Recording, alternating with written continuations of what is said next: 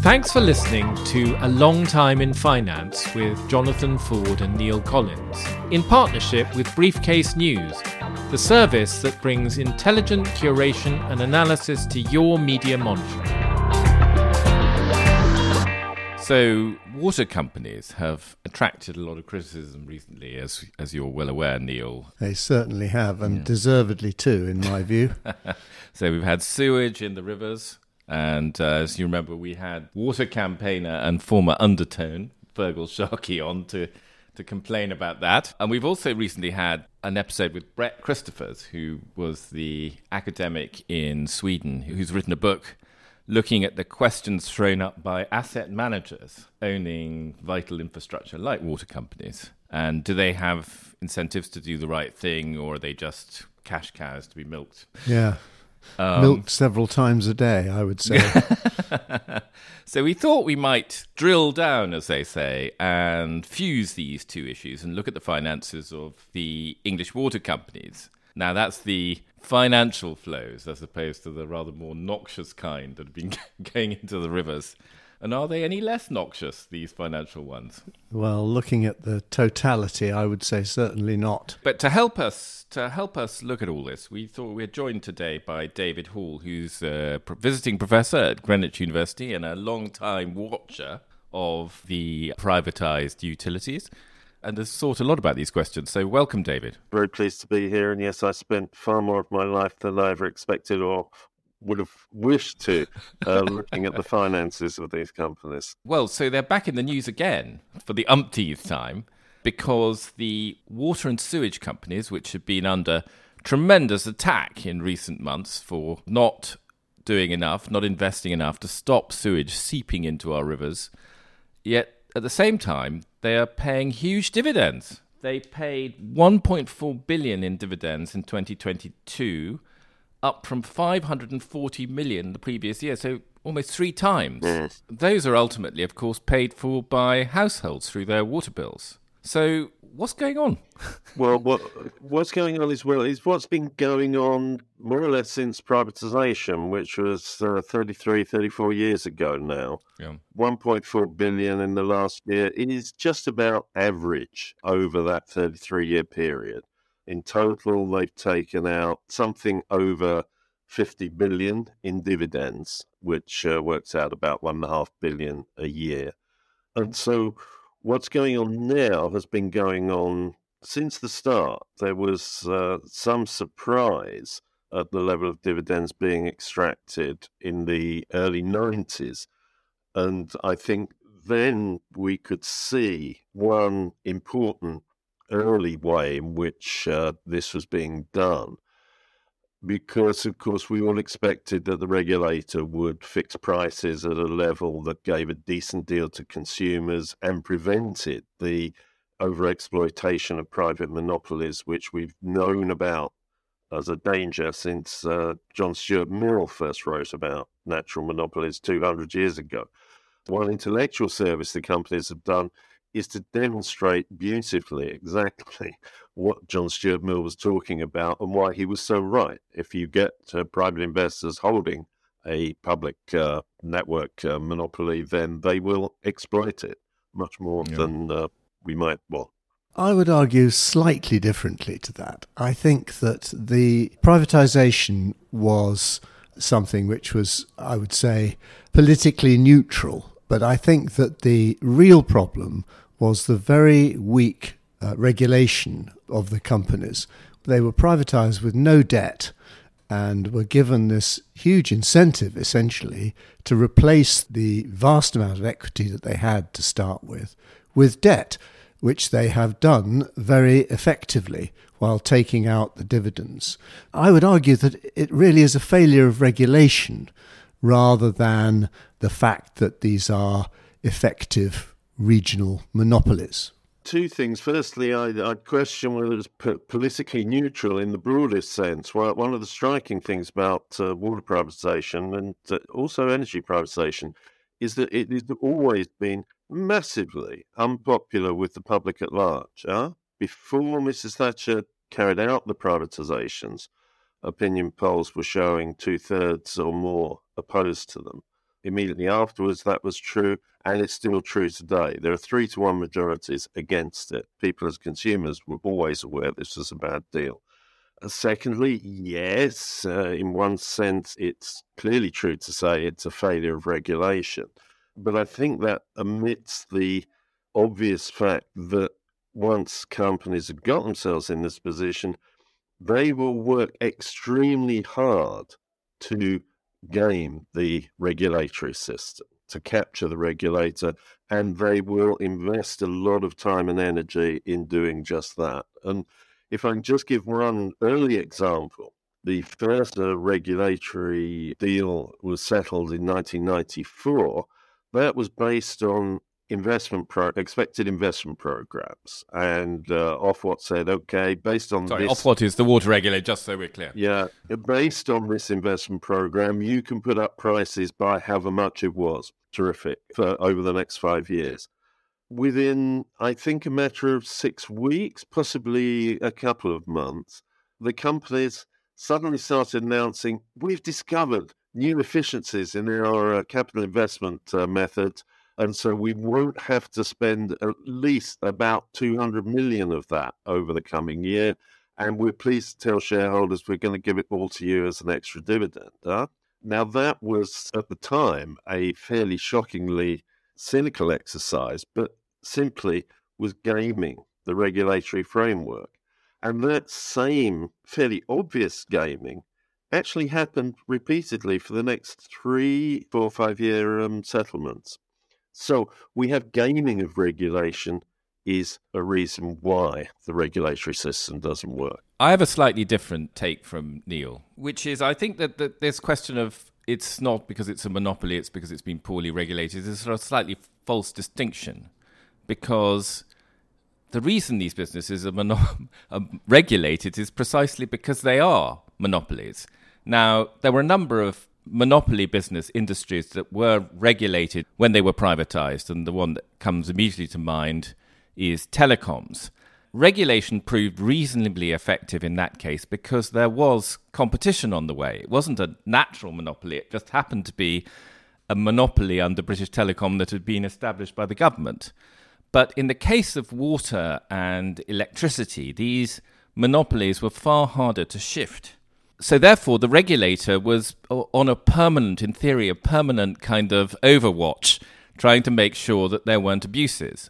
I do think David is right that there have been abuses over a long period, and also a failure of regulators to really understand whose interests they were protecting, whether they were protecting the solvency of the water companies and their ability to do their job, or whether they were protecting customers from the bills that were going to come their way. I seem to remember a few years ago looking at this whole question of where these debts actually came from, because they are enormous and someone has to pay them off.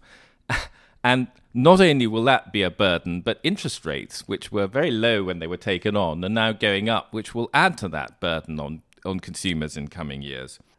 Those debts, as Neil correctly says, were zero at privatisation because the government obligingly paid them all off in 1989. They are now, I think, actually, more than you said, David. I think they're about 60 billion, according to this article. And the analysis which I saw, which is probably about 5 years ago now, showed that the companies, through their cash flows, could have paid for all the investment that has been done since privatisation. So the original logic was we need to privatise these businesses so that they can fund investment. They actually had, through their bills that they were receiving, they were sending to the customers, the cash flow to fund all the investment. All of that 60 billion, in effect, has been to pay financial returns to the owners. And you have to ask yourself, was that actually the intention? I would say it wasn't. And to say that that is somehow something that has slipped through the net and the regulator has kind of just been bamboozled seems to me to avoid the fact that in aggregate, this is a mess. The original purpose of the whole privatization has turned out to be unnecessary. I mean, all I would say, I would make 2 points really. Yep.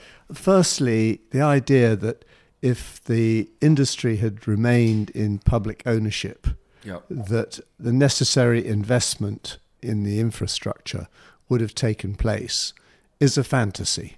It wouldn't have done. The government would have helped itself one way and another to any surplus, because that's what governments do.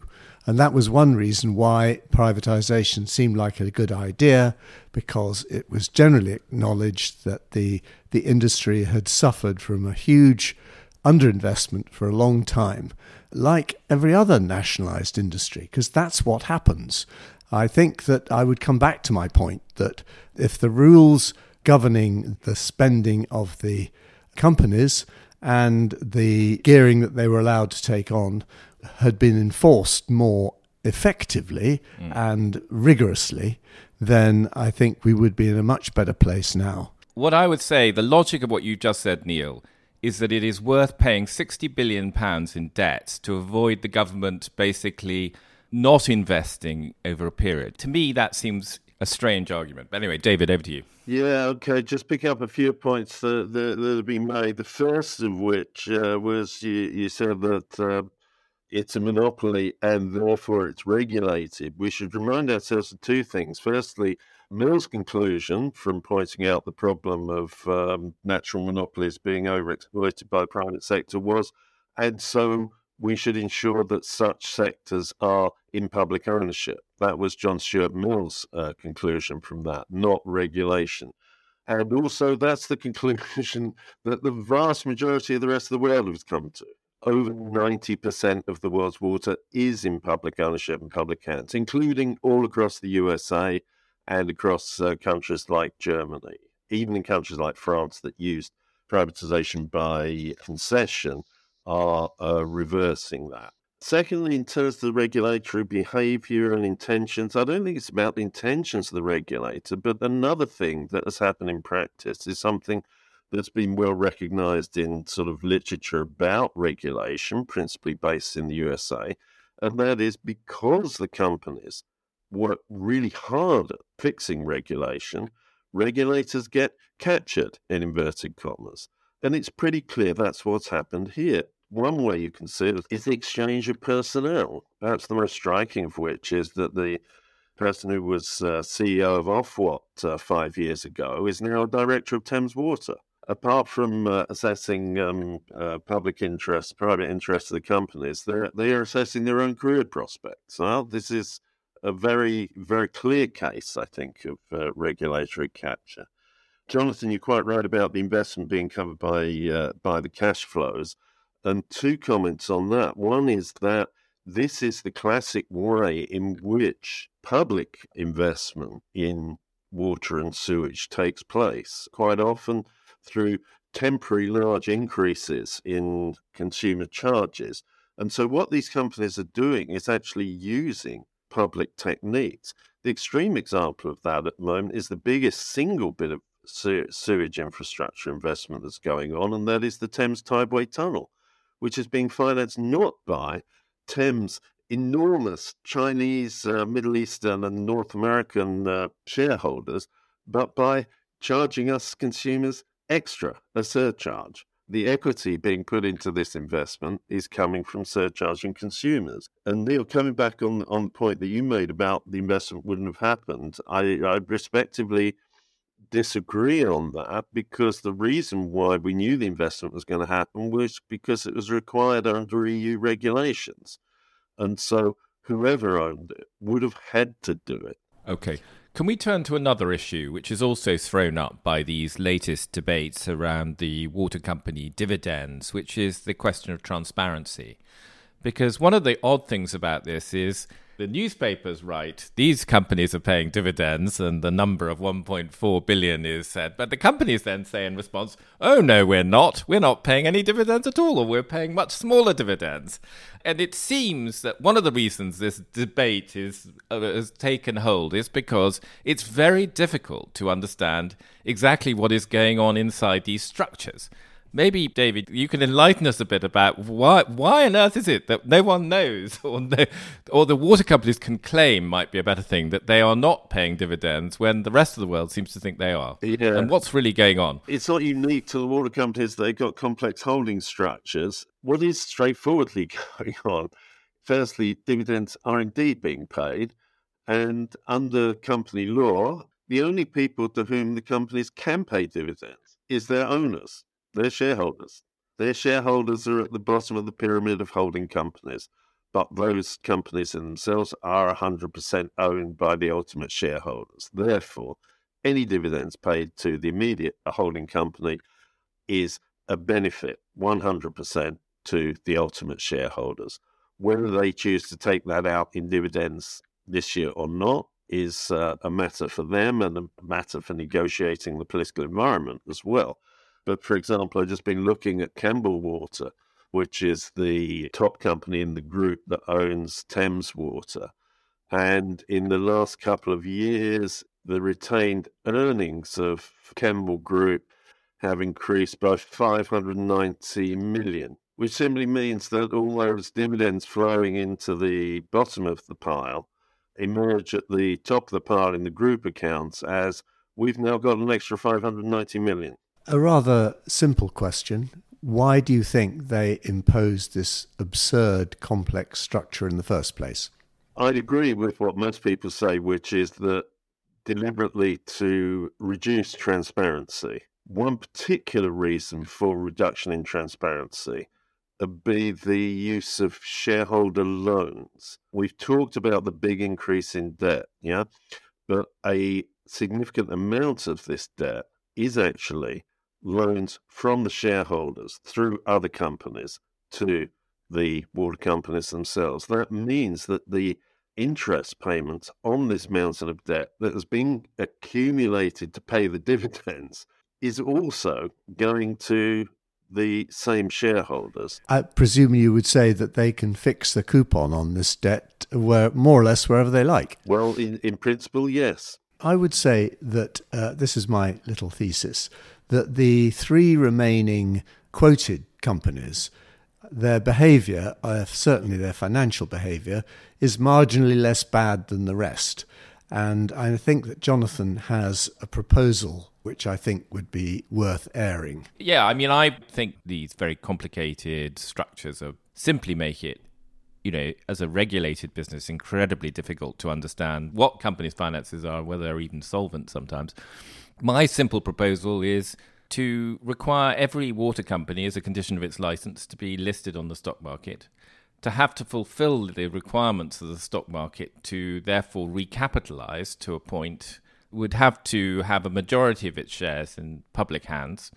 It would need, therefore, to be solvent, so somebody would have to recapitalize it. If the existing owners were unwilling to do so, they would have to sell shares to the public at a price which would be attractive to the public. So you would, therefore, simplify the business because it would have the operating, the regulated entity would then be in a public company where it would have to publish clear accounts. And the shareholders' interests would be clearly divorced from the actual operating business. And the shareholders would be in a majority, the external shareholders would be in a majority, so could keep an eye out for any of this monkey business. That's my proposal. Yeah. Well, the idea that the quoted companies, United Utilities, Severn Trent and Pennon, behave better in some sense than the others, I'm not convinced on the figures I've looked at, and I don't think Carrie Yearwood found there was much significant difference between them, either in terms of their investment performance or in terms of their willingness to extract dividends above and beyond what was justifiable. In terms of investment behaviour and control of pollution, all the people who spend a lot of energy campaigning around rivers advised me that the United Utilities and Severn Trent, and I think even on the figures alone, South West Water, are at least as bad offenders as anybody else. Absolutely get that. You don't particularly like my idea, which is fair. Yeah, I'm sorry about that, because I think it's rather elegant. No, it's great, but we don't want to have everyone agreeing about everything. So I then put the question to you, David. What would be it seems to me what you would prefer is to see them return to public ownership. Is that correct? Yeah, and I mean, I'd point out once again, not just me, but 3/4 of the great British public want that as well. And so simply as good Democrats, politicians should be working on that. The thing that's always thrown up in these discussions about public ownership is the companies say you couldn't possibly afford it. Remember, a lot of debate in 2019 was compensation has to be paid. One of the more surprising research discoveries of my career was to find that the law of England does not say compensation has to be paid, still less that compensation has to be paid on the basis. It does not. Still less. English law perhaps, but I think there's a general presumption under human rights legislation that seizing assets without compensation is that's confiscation. Is confiscation, bad practice, not allowed. It may be, but I find it quite amazing how people are very confident that their own preferred views of what the law should be overrides what the statements of the Appeal Court of the UK, which has ruled on this twice in the last 30-odd years, and the European Court of Human Rights, which has views on human rights, has also ruled on this twice in the last 35 years. Both of them say very precisely the law of the UK is Parliament has the power to expropriate, full stop. Parliament is also able, if it wishes, to offer compensation on a basis in which it specifies. I just want to make 2 points. One is, it seems to me that the possibility, whatever lacunae might exist in the law, that it's one thing not paying the equity holders. I think you had that question discussed with Northern Rock. But it's another thing not paying the creditors. And the idea that the water industry would be expropriated from the banks that had lent 60 billion seems to me to be whatever the law may guide our legislators to believe would be a remote contingency. And the second thing is almost all established practice from past nationalizations. It's absolutely true. There's no set way of determining how compensation should be calculated, and there's no certainty that equity holders will get anything. But there is an established kind of practice that compensation should be computed to see whether it should be paid. Compensation to the shareholders is what I was talking about, and what the Court of Appeal was talking about, and what the European Court of Human Rights was talking about. Okay. My assumption has always been the debt would be carried over to the new publicly owned companies. Yeah. We may well want to sue to all the people who extracted benefit from that debt, but still, that would be the format of it. So what we're talking about is the compensation to shareholders, and that is and would be a matter for public debate and for parliamentary decision. That's the key point. Okay. I must say, we've got to come out of this rabbit hole soon. I do find this extraordinary. I mean, you are talking about confiscation.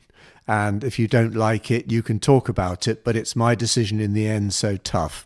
That would be a terrible precedent to set for a country which prides itself on having a financial structure where you know where you are. To confiscate assets like that, why would they stop? They could start confiscating, residential office blocks, residential blocks. Well, you could go wherever you liked with it. It's not capitalism, it's socialism. I think a giveaway there, perhaps, Neil, is you're using the phrase, why would they stop? Whereas some people might say, why would we stop? But the answer is, we would do it because it would give us a much better way of running the water industry like the rest of the world does. That's why we would do it. I'm very keen to end on this sort of... is that I think one thing we can all agree on, and it's one of the extraordinary things about privatization, is that although there are enormous licenses that were issued to each of the companies that ended up in this business or in the electricity business, no participant, no company has ever had a license withdrawn for any reason whatsoever.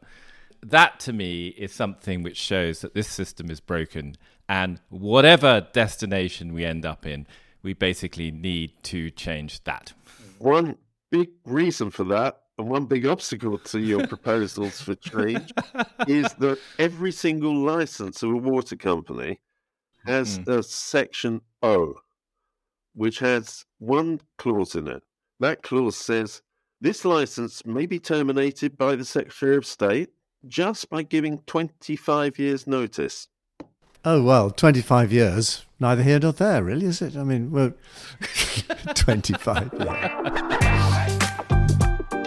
That was A Long Time in Finance with Jonathan Ford and Neil Collins. Production and editing by Nick Hilton, and our sponsorship partner is Briefcase.News. If you enjoyed the show, please rate and review it on your podcast app, as that will help new listeners find us.